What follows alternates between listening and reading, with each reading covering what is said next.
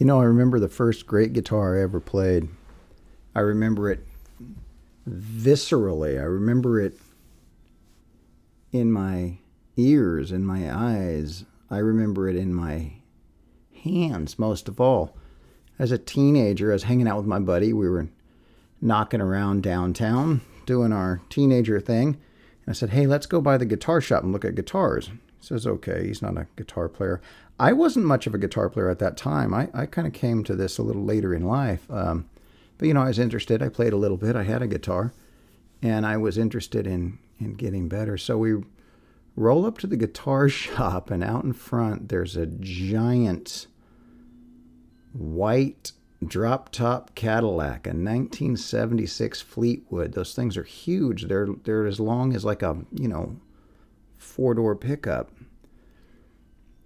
A white convertible top, cow horns on the front. It had hubcaps with the crossed horseshoes in gold on it. It had like a TV aerial on the back. Continental kit. That's where the spare tires on the back bumper had the little clickers, the curb feelers, hair-on cowhide seats. Thing was amazing. It was fabulous.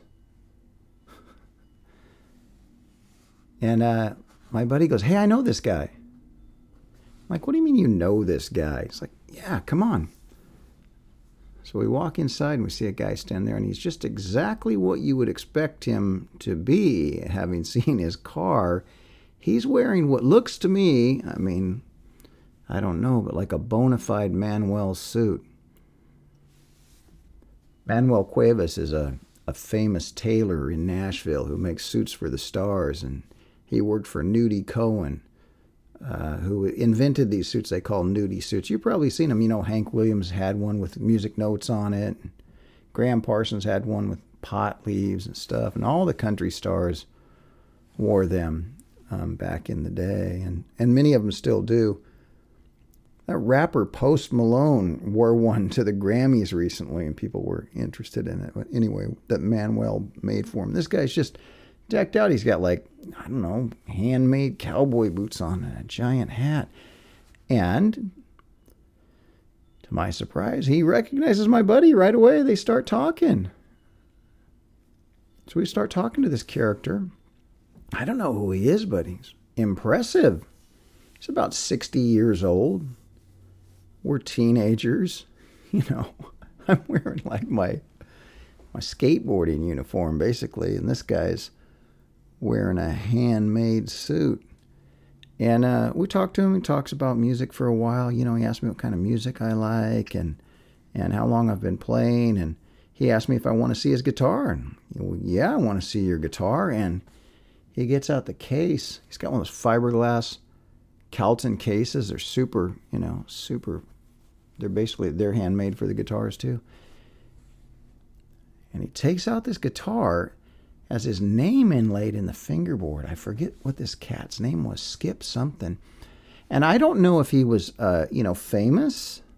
I can't find out anything about him, so he must not have been that famous, but, might have been a local honky-tonk hero. You could still make a living playing honky-tonks, and people who opened up for the Stars were still around. He might have been a writer. I don't know, but he was the whole package, and he plays a G run on the guitar, and he asked me if I want to play it. I'm like, yeah. So I sit down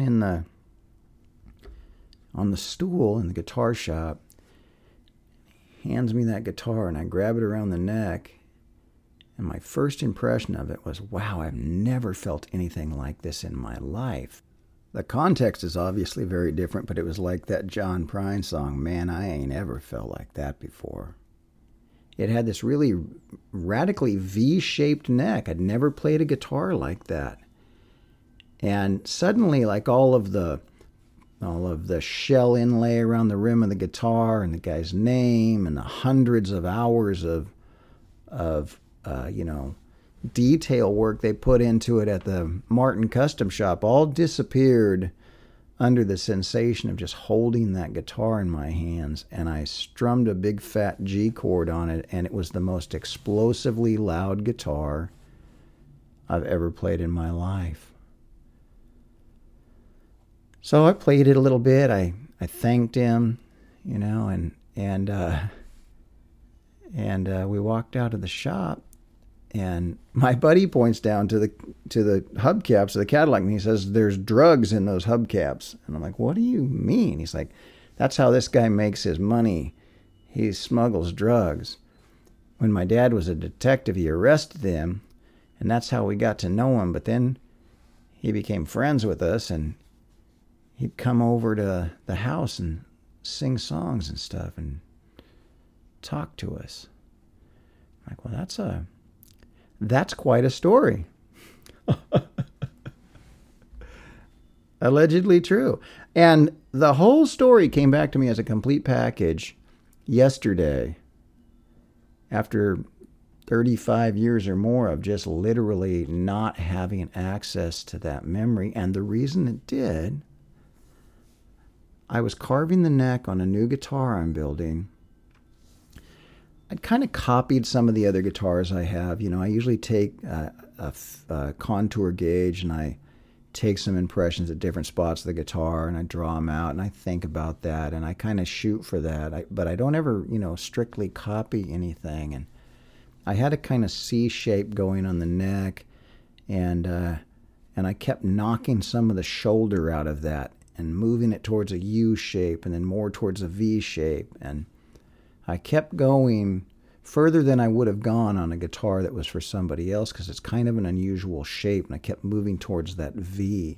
Most people have never played a guitar with a V-shaped neck like that. They were popular for a moment in the 1930s, and I have a buddy who has a 37 Gibson that I played, and it has that V-shaped neck, but it's clunky and it's big. I remember this Martin being slim but also really V-shaped. And I just kept going on that neck until it felt right to me. And then I grabbed it around the middle of it and held it upright. And I remembered vividly every impression of walking into that guitar shop when I was a teenager and I first played the guitar. So somehow that touch triggered that memory. We know that smell is deeply associated with memory as a sense. We know that smell can send you back to a particular moment in an unexpected way, sort of like I just described. Probably more than other senses, but we don't really think of touch in that way. People who study haptic or tactile memory, they understand that we form deep impressions of felt objects and that we can remember them for years, having only briefly touched them. You know, like you could touch a cat one time when you were tiny and recognize it as a cat years later. They also are somewhat willing to recognize the extent to which haptic memory or tactile memory is culturally relative. I mean, so for instance, like if any of us, and you can try this at home, it's fun, can reach into a jar and pull out a penny, a quarter, a dime, a nickel, but throw in some Canadian dimes, quarters, and loonies, pennies. They don't have a penny in Canada, I don't think, anymore. You know, and you'll have a hard time pulling them out. You'll hesitate and then default to the closest thing that you have in your experience, unless you've handled those coins, and you'll probably find them. And we have really fine discernment and individuation for objects that we've actually held before. So, like, it's real common for me or for a guitar player to be able to find a particular pick, even a particular state of wear on one, in a pocket. And you can fill in your own examples, but you can probably understand that it's very easy to recognize those objects and to recall those objects, and you can do it from years ago. But that's not quite the same thing as feeling a particular thing and having it trigger a memory. And it certainly is different than having a memory implanted in your consciousness as an ideal that you're shooting for.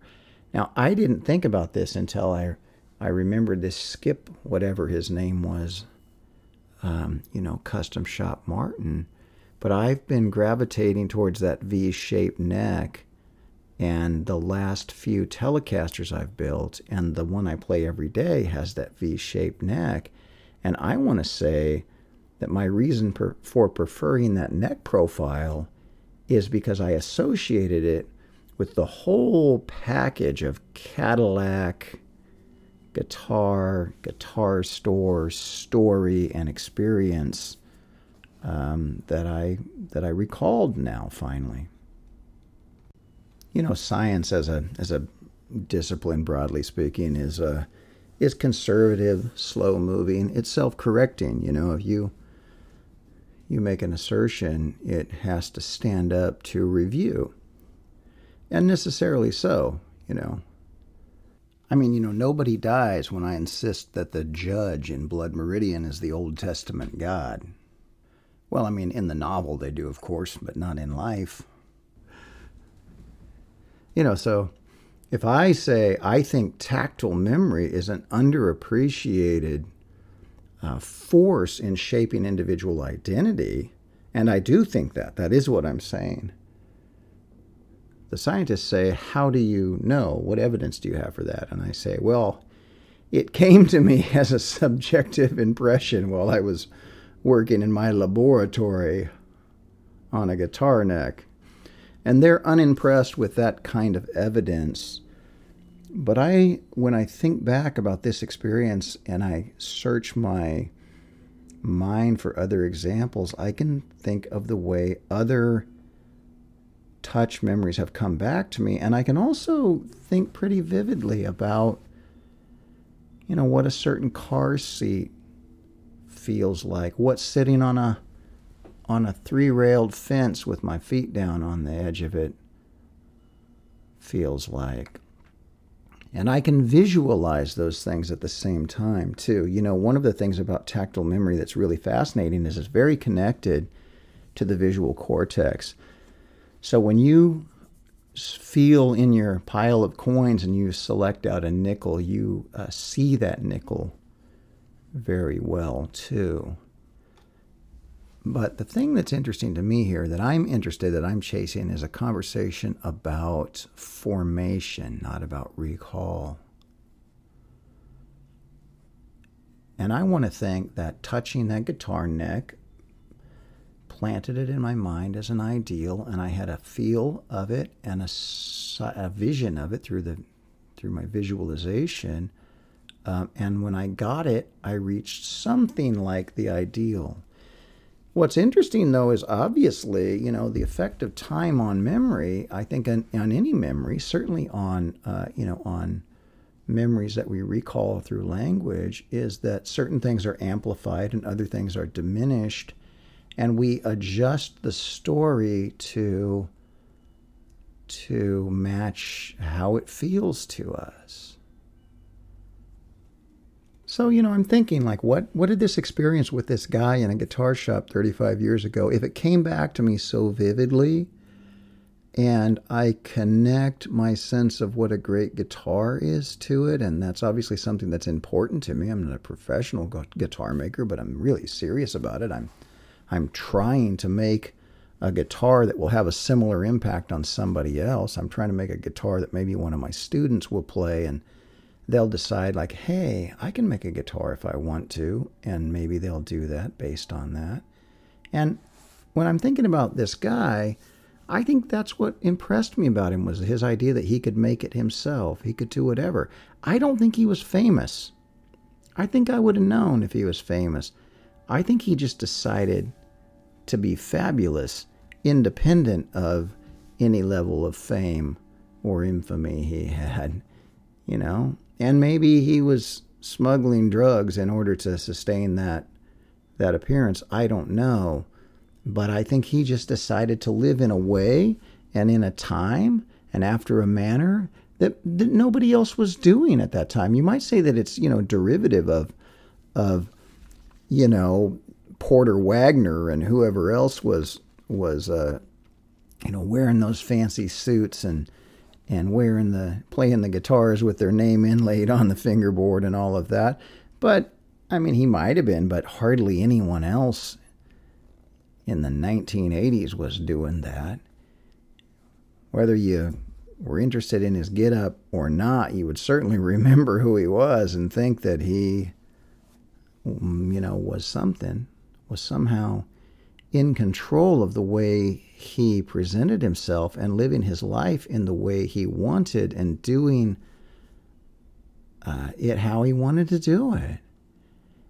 And I think that maybe is something, to put it another way, he might have been the first real self-conscious individual I really ever met, or at least recognized that I had met. We can recognize pennies, nickels, and dimes and quarters when we reach into our pocket. Everyone can do that. But you don't have to be a penny, a nickel, a dime, or a quarter in life. You can take that memory and you can turn it into something else, and you can do your own thing. You can go your own way. I'm not saying that I present myself in a radical way. I'm wearing overalls, not a nudie suit, and the contrast between me now and him then is as great as it was me then and him then. But I don't know, shaping that neck of that guitar maybe ended up uncovering for me some secret pattern in my life where I've decided that I can take the thing that I experienced, modify that as I want to, and then get a new outcome out of that. And, the fact is, I made a guitar, carved a neck of a guitar that made me remember this event and connected it to it. And now these are 2 points on a line in my life. And my experience with this guy and what I've learned from him about, our ability to shape our own lives and our future, I think has been in me and working on me in ways that I probably haven't seen, or maybe I've intermittently glimpsed, like when I carved that V-shaped neck on my Telecaster a few years ago, but it just crystallized for me and came back to me at this moment. And I think it's interesting. I think that the touch of that guitar, surrounded as it was, ensconced in these other memories, was some ways definitive for me, not just in learning how to shape a guitar neck, but in an attempt to shape my life in a way that I wanted and had some control over, and I didn't have to become a penny, a dime, or a nickel. And I think maybe I learned that in that guitar shop 35 years ago. I know it sounds like something that will not pass scientific muster, but it's something that I believe in my heart, or at least that event certainly contributed to another series of points on a line that helped me uncover that. I know I've extended this pretty far. This obviously won't pass scientific muster, but just think about your frame of reference. Think about the thing that you do or the thing you know about, and ask yourself if there's a certain touch memory associated with that, or if certain people who do that thing explore that same sense of touch. I'll give you an example really quickly. I've known a lot of farmers. I worked in farm work and did that kind of work and grew up around farmers. I've never known a farmer I haven't seen scoop up a handful of soil and sift it like an hourglass through their hand.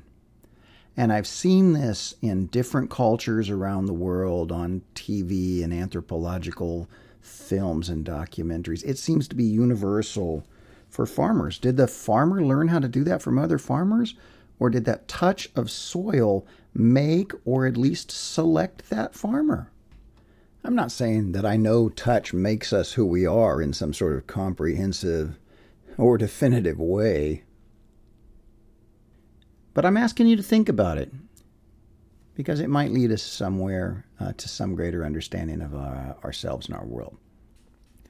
It's a podcast.